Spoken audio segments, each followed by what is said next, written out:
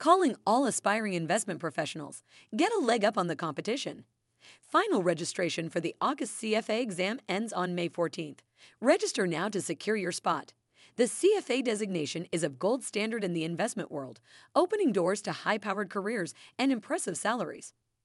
Head over to cfainstitute.org to register.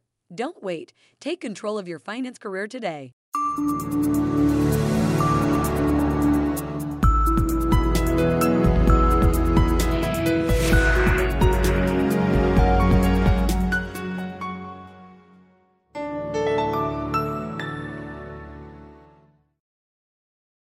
Hello viewers, my name is Srinivas Kunte. I'm the Director for Content for CFA Institute in India.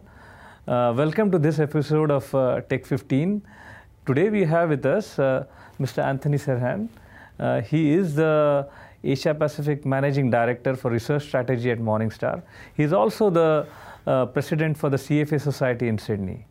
Thank you for joining us, Anthony. Great to be here. Thank you. So we are going to talk today about the future of investment advice. And, Anthony is going to give us his insights on the future of investment advice in the next 10 to 15 minutes. So, Anthony, just wanted to share, if you could share, what are the biggest changes you are seeing in the wealth management industry? I think the biggest changes come from really a global trend of increased regulation and moving it towards more independence around the advice that needs to be given, and also I think the other two big things I would attach to that is the impact of technology, and lastly the move for advisors to need to provide more holistic advice and not just where to put your money or where to invest. Right. So these three changes, the technological change, the regulatory change, and the role of the investment advisor. Yes. These changes. What is driving these changes? Is it that the consumer has become more knowledgeable? What is at the heart of these changes? Let me just address regulatory first, because I think there's two main drivers there. The first of those and foremost has been a lack of trust in our industry and the need to win back trust following the financial crisis and some of the things that happened during that period attached to the financial crisis. And you're also seeing, it's a world where politics is alive and well, isn't it? And and regulators and government need to be shown to be decisive about these things. If there's mis-selling of products, if there's bad practices out there, they need to address them from a political perspective as well. And from our perspective, we want it to be addressed to win back that trust. And I think the other thing which I look at, a lot of the pools of money that asset managers manage and that wealth advisors advise on have come through either compulsion or tax incentivized savings for retirement. Right. Okay, and you think about that. Okay, the government sets up these incentives to create this retirement pool. Everybody knows that there's not going to be enough money to fund retirement in the future. So the government, they need to make sure that these systems are operating as efficiently as they can. So I think that's another driver that's sort of pushing it through there. So that's led to some of this regulation. And then, if you like, you have the technology piece coming in from the side. So this whole idea of disruptive technology. And in a way, the outworkings of both of those things, I think, is what leads to this third element, which is the need for advisors to broaden the breadth of what they're offering. Right. So you've touched upon, again, many important points, the first of them being trust. But before we go to trust, I wanted to understand, how will the role of the investment advisor change? And, suppose somebody wanted to join the industry, what should that person be thinking about? And what about those who are already there in the industry? For India, for instance, how should a new wealth management practitioner think about this? I think if I was to simplify it, really, if you want to come into this industry, think of yourself more and more as a behaviour coach. Right. You're the coach. Right. You've got to get that client. And you've not only got to create this investment solution, you have to coach that client towards an investment goal. Right. You have to be much clearer about what the objectives are. Right. Work with them on, how much they can save. Right. Yeah, that's important. That's right. Work with them about how to prioritise their objectives. Right. Talk to them about, the estate, estate planning, what's going to happen when they die, what sort of insurance they need, but also more broadly, how to be disciplined enough to save to achieve those objectives, and keeping them on track when investment markets are going off track. Right. Because that is one of the best ways to add value to a client. Right. And what about, you mentioned trust. So are these elements going into trust building? What are some of the, some of the principles or some of the learnings, if you could share, that can go into building trust that the investment advisor can think about? Yeah. So I think first and foremost, an advisor needs to have a model that's free of conflict. Right. So, how you get paid is important as an advisor. Right. Being able to explain that to a client and make them feel comfortable that they are getting unbiased advice about what you're doing for them is very important. And then I think the other thing about trust is also being really clear at the start about what you are going to deliver. Right. And what I mean by that is, it's very easy to sell a dream that isn't deliverable, or to sell the latest hot sector of the investment market or the latest really cool theme. That's not necessarily going to win trust. Right. And certainly when we look at firms that have been successful, they're the ones who just concentrate on the basics of how to build a portfolio, well-diversified portfolios, and being clear with clients about the ups and downs and what will happen about those portfolios. Right. Because I come back to that idea, you want to be able to coach your clients through tough times. Right. And part of that is setting the expectations up front. Right. So do you think that the role of the investment advisor, vis-a-vis, let's say, somebody like an investment banker in the financial services space, yes, is it a difficult role, or the risk-return trade-off for an investment wealth management practitioner, is it a difficult one compared to others? How do you put that into perspective? Is it a difficult? Yeah, look, I do think it's a difficult job. You know why? For two reasons. You are dealing with things that are complex in nature. That's right, yes. And two, if you're doing your job well, you have to convince somebody to do things differently, to change their behaviour. That's tough. That's right. Yes. That's tough. And and lastly, you want to be able to do this in a way that you're going to have a lifelong relationship with that person. That's right. Yeah. A lot of other parts of our industry are very transactional. They're all about that point of sale, or about do the deal and move on. This, you're trying to create something much longer term in nature. So it's a tougher role. Right. So on the challenging part of the role, it's a tougher role, but are there advantages? Maybe one advantage that you mentioned is it's a lifelong relationship that he can build.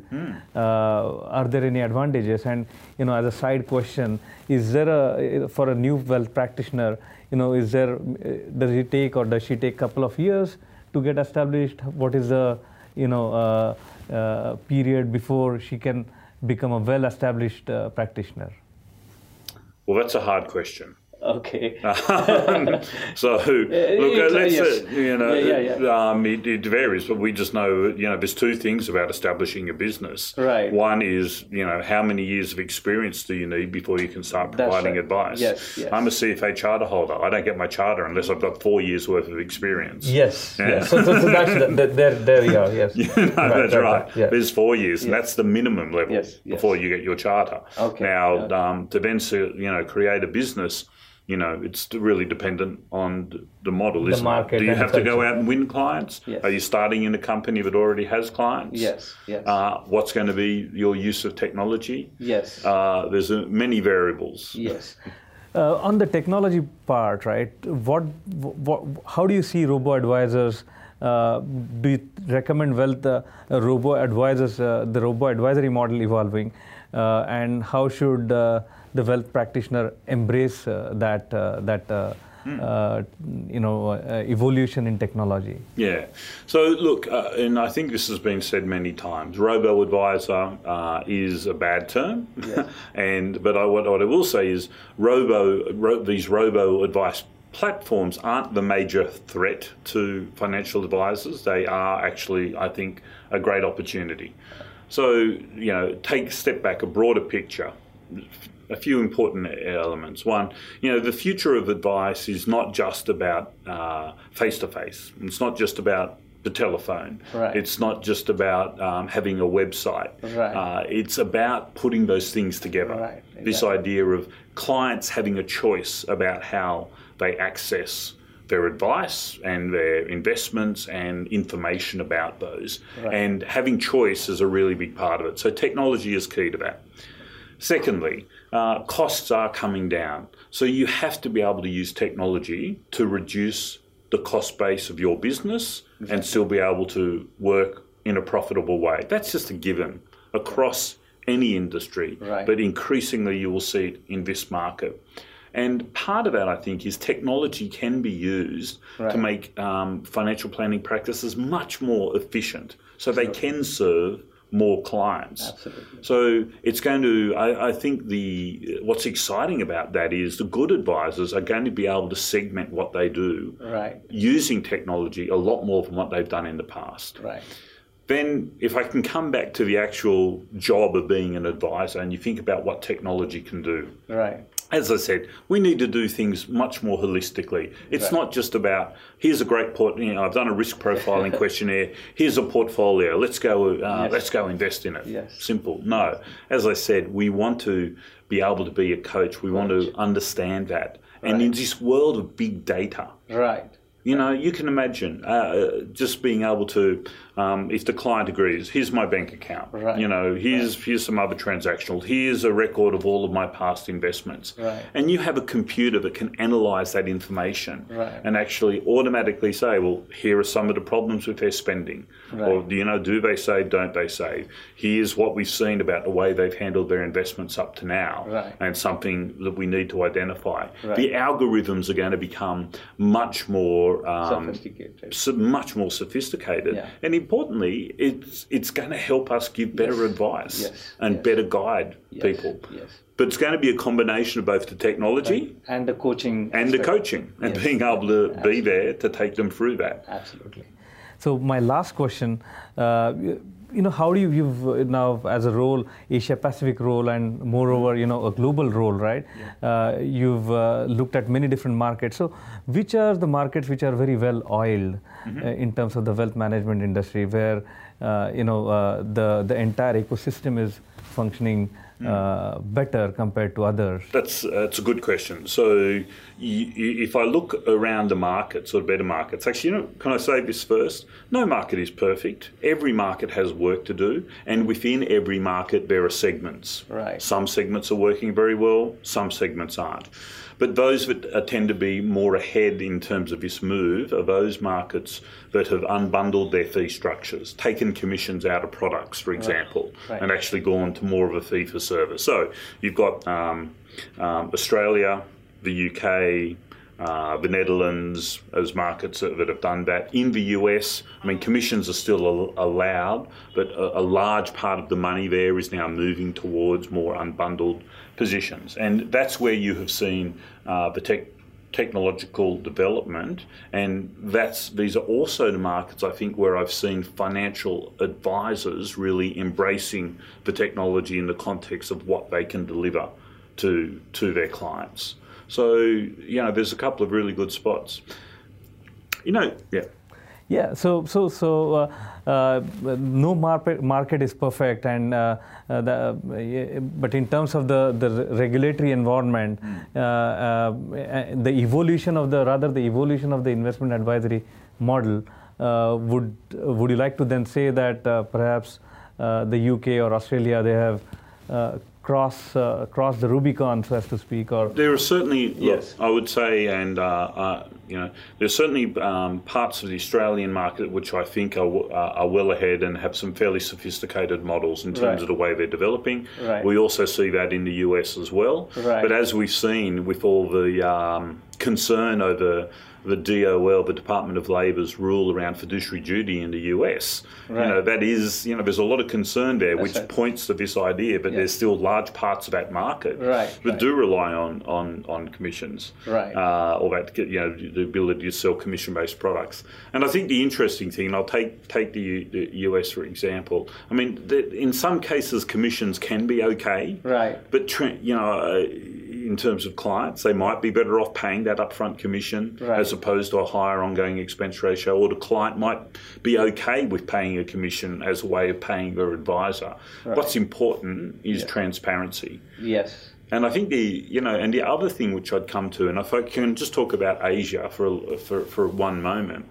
The reality is the mutual fund industry, as an example, within Asia, including India, Right. accounts for a small part of the total wealth Yes. of investors Yes. across this region. Yes. Part of this comes back to trust, Yes. and part of it comes back to the idea that we need to win that back, not only in terms of being able to trust an advisor, but being able to trust investment markets Exactly. Yeah. to deliver on long-term goals. Right.